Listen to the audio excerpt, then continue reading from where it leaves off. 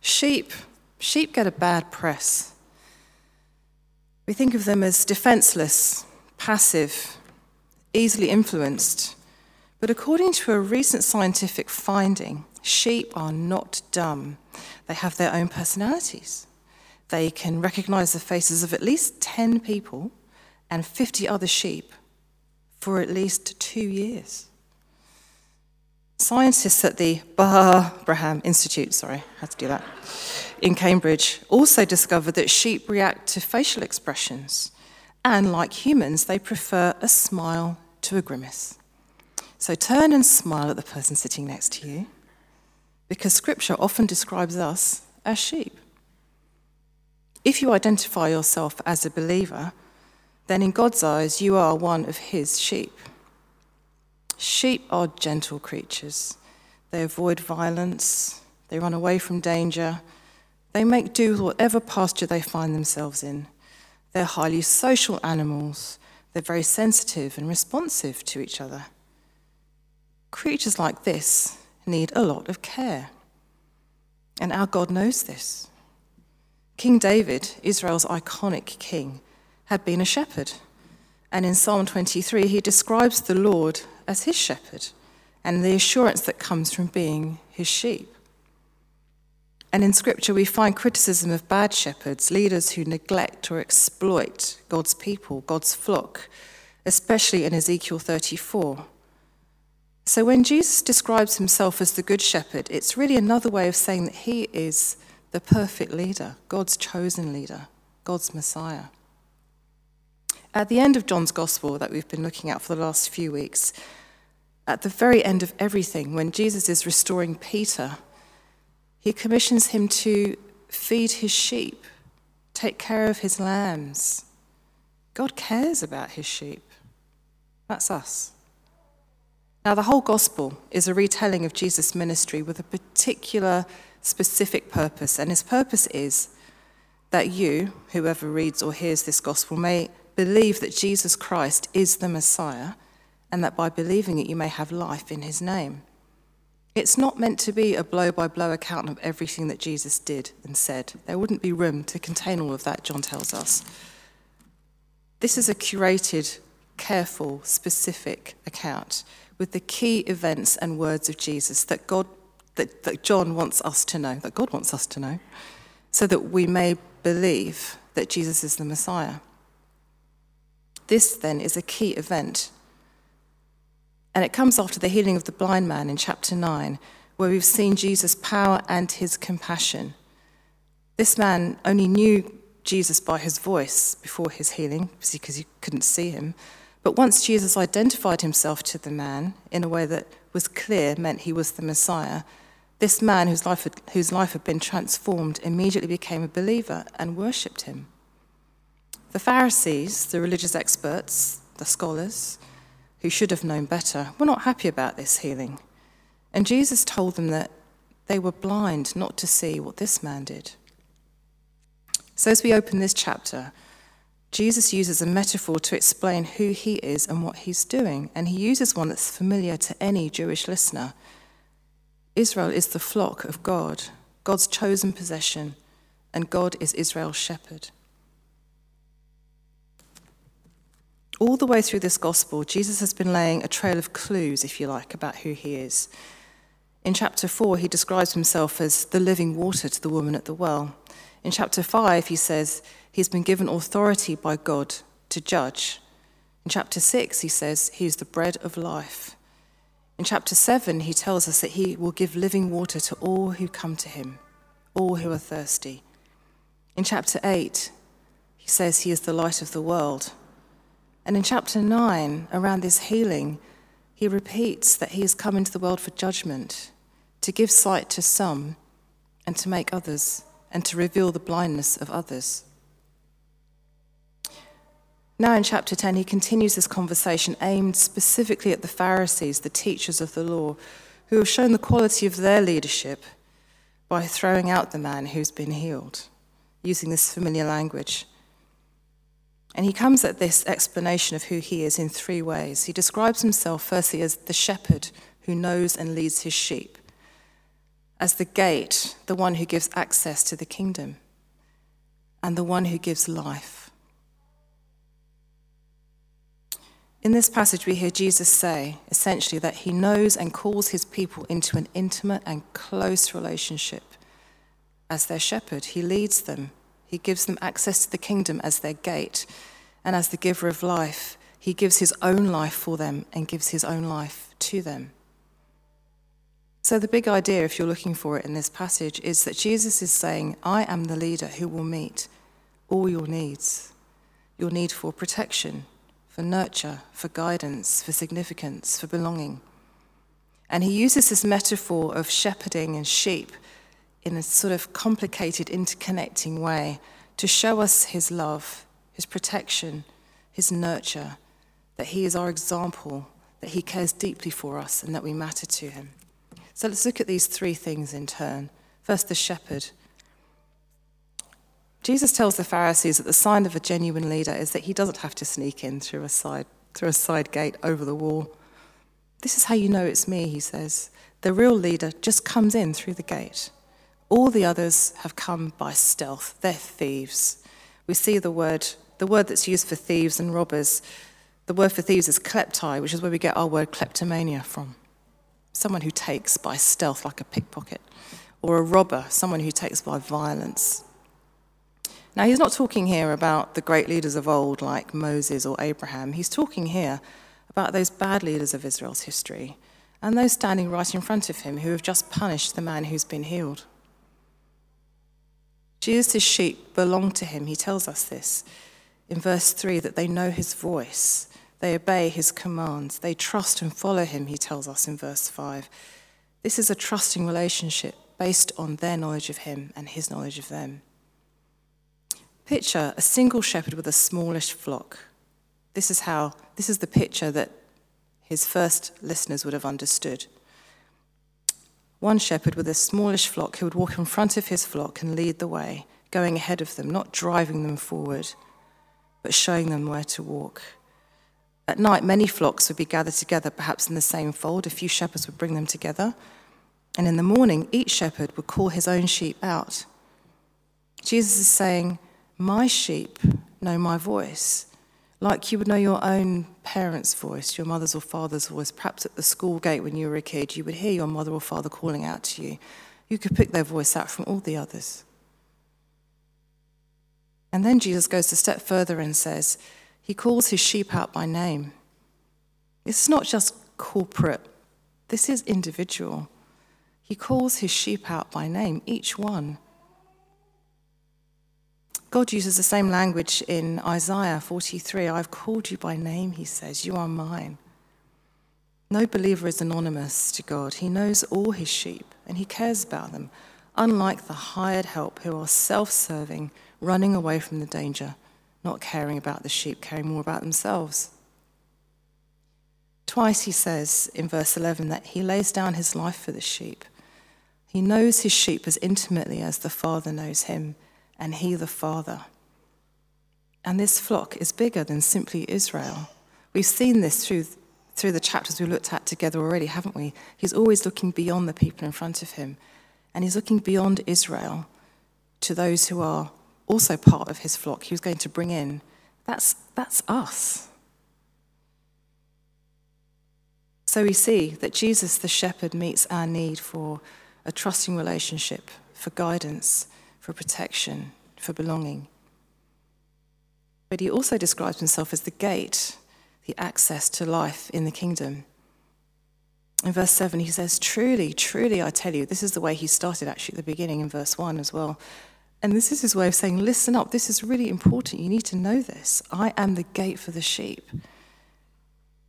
So if we go back to our little shepherd with his flock, if they weren't gathering them together, they would take their flocks out individually, and at night they would lay down across the mouth of the sheep pen to guard the sheep at night. They would become the physical gate for the sheep, keeping them safe overnight.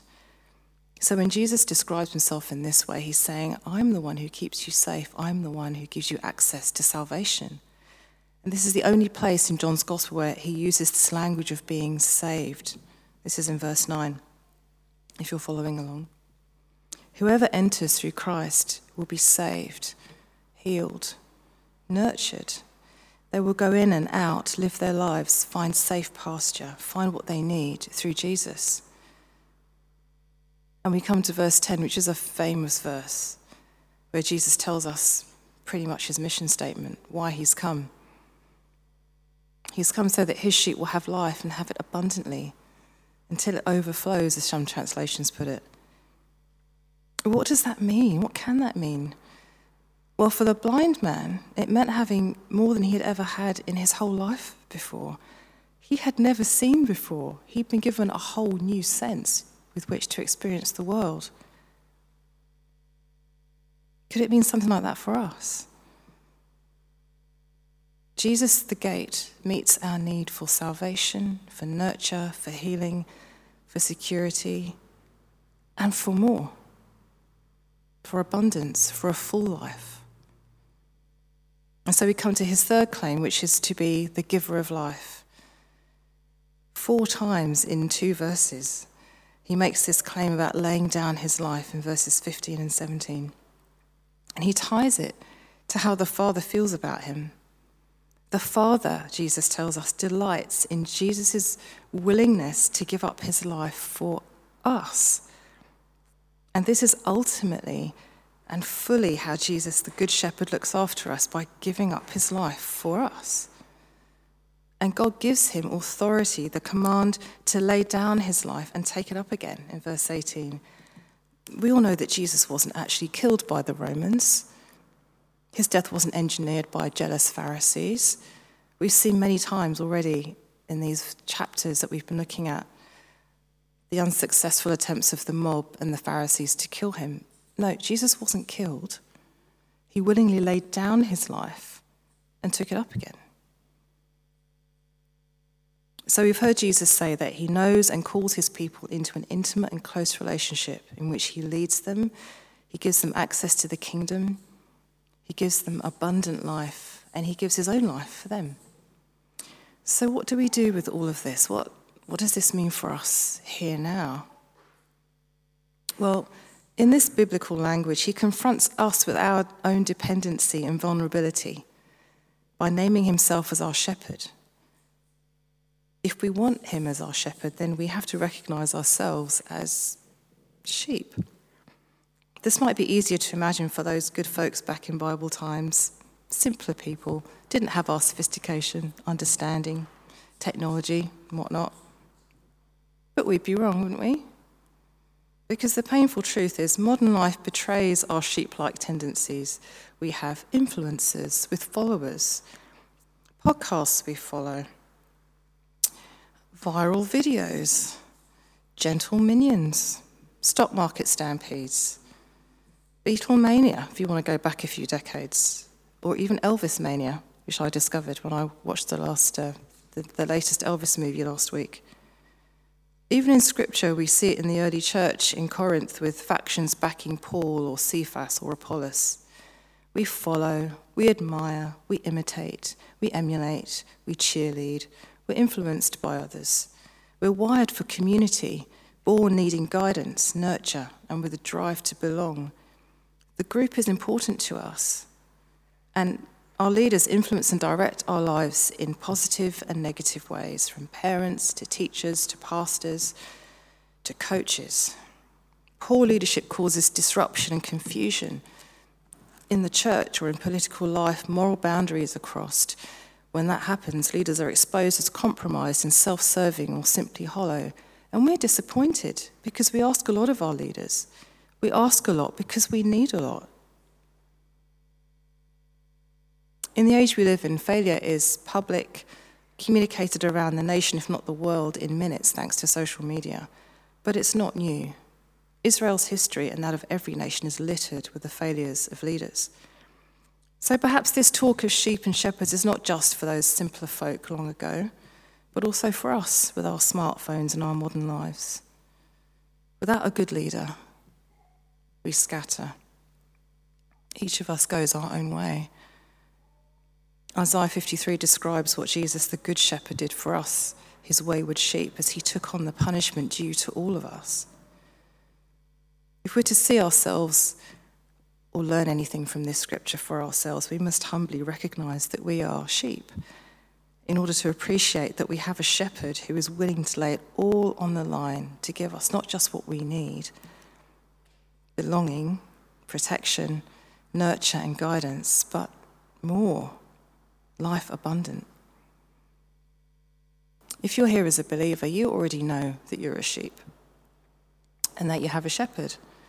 This passage reminds us that we're in safe hands, that our shepherd is good. We do need reminding from time to time, don't we? Especially if we're in uncertain or difficult times, perhaps in our families or work or health not good. Perhaps our faith has taken a bit of a beating through the challenges of COVID or disrupted plans or continual disappointments. Perhaps we've even lost our sense of connection with Jesus. We believe, sure, but we don't necessarily feel that he really sees us or knows us, where we are, how we're really doing. Perhaps we don't think we can even expect him to know or care about us so personally. And yet this passage tells us that he calls us by name. We are his, the sheep of his pasture, his prized possession. This passage tells us that Jesus came not only to lay down his life for us, but also to give us life, a life beyond mere existence. The life Jesus gives us helps us to live beyond the limitations of normal life. It's abundant, it's overflowing. It doesn't remove our challenges, but it equips us to live through them with Jesus.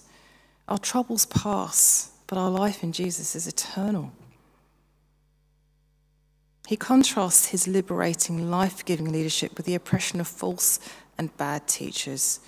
Jesus has come to give us life, not to take it away, to bless us and renew us and restore us, not to beat us down with rules and regulations. If you're feeling a bit weary and a bit ho-hum, a bit meh about your life with Jesus, remember today that he has called you by name. He knows you intimately, even the number of hairs on your head. And he loves you just as he ever did. We can trust where he's leading us, even if we can't see where the road leads. We can trust the one who's already proved his commitment and his authority by laying down his life for us and taking it up again. Now, it's possible that you're here and you're not actually believing this. You may be here out of habit. You may be here because someone asked you to come here. You may be here because you always come here. You may be here because you like the people or the singing, but you may not actually believe. If that's you, then you need to ask yourself if you can accept the assumption behind Jesus' words that you're like a sheep, vulnerable, prone to wander, and needing guidance, needing this kind of leadership. The Good Shepherd Jesus, who was alive in this passage and is alive now, is now calling you by name into his flock. Every time you hear his word, God is speaking to you. He's speaking to you now, today, calling you now by name into his flock to care for you, to give you access to eternal life as you believe in him and what he has done, to give you abundant, overflowing, full life. This is the best offer you will ever get. No one else can do for you what Jesus can. No one else can give you access to the Father. Only Jesus. He is the gate. No one else can guide, nurture, and protect you. Only Jesus. He is the Good Shepherd.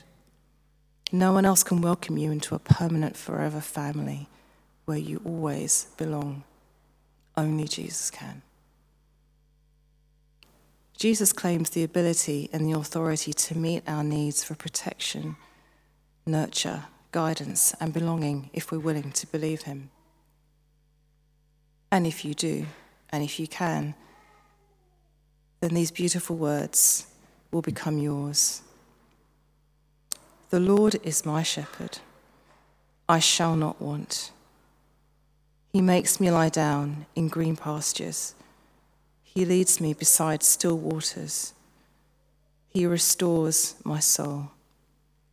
He leads me in paths of righteousness for his name's sake. Even though I walk through the valley of the shadow of death, I will fear no evil. For you are with me. Your rod and staff, they comfort me. You prepare a table before me in the presence of my enemies. You anoint my head with oil. My cup overflows. Surely goodness and mercy shall follow me all the days of my life, and I will dwell in the house of the Lord forever. Amen.